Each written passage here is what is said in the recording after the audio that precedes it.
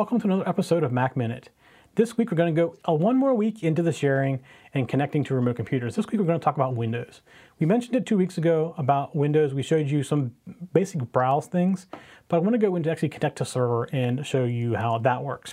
So if you're in your Finder, if you go up to the Go menu and you come down to the bottom, it says Connect to Server. So this allows you to connect to all kinds of servers, Windows servers, Unix servers, other Mac servers, you name it, you can connect to it because it's using something called Samba, NFS, and a few other things behind the scenes. So Windows always uses basically Samba. Samba is the Unix version of SMB, and I don't want to get into the details of all the terms, but basically that is the file sharing and drive sharing method that Windows uses.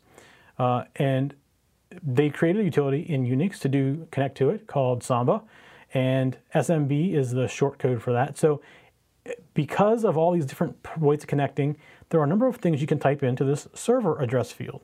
So if you're doing an NFS connection, you do NFS : and the IP address or the name of the server if you want to do NFS. If you're doing Samba though for Windows, it's SMB : / and it's trying to think of what my machine name is. Desktop, if I spell it right. And I should be able to connect. Oh, let me go see what the name of it really is. Mic Desktop.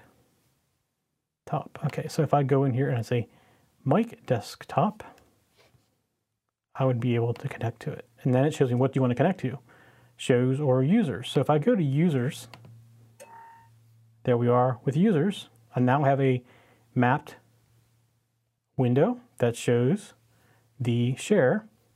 And if I want to go to a different share, I can come in here and say connect to server. And let's say I want to connect to the shows. I just type in shows and it'll go right to it.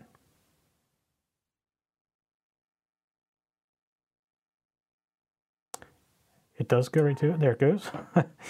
And there I am connected to the other share. So it's that easy to connect to a Windows machine. Sometimes you'll be asked for credentials. I've already logged in on this one, so it knows my credentials. It does remember the credentials. And that's an optional thing as well. You don't have to remember credentials, but I did set it up to remember that. So that's how you connect to pretty much any kind of server. Like I said, it's NFS for NFS servers. It's SMB for Samba, which is Windows, things like that. So you basically need to know the name of the machine. And if you don't know the share name, you can leave it off and it'll bring it up and show you what it is. Plus, the other thing you can do is if you use these servers a lot, like I use the shows one all the time, I just don't use it for this user, I can click this and there it is. And now I can get to it anytime, clicking on it, hit connect. So, and you can also see some recent stuff right here that you can connect to real quickly. So that's pretty much it. It's really simple to connect to Windows. It works great with Windows. All of our storage is on Windows servers for our shows. And when I render on here, I connect to it and I render right over the network, right to the shows. It gets automatically put up to YouTube and all the podcasting stuff. All happens automatically after it gets over there. So it works great. You use it all the time and without any problems at all. So that's it for Mac Minute this week. We'll see you next week. For show notes for this show, contacts, and more, go to the TechZen.tv website where you can get show notes for all of our shows.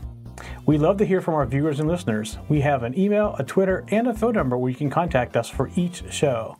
For details, visit the TechZen.tv website and get the show details. You can also make a video and upload it somewhere like YouTube or Vimeo and then just send us a link. You never know, you may see your video in a future show.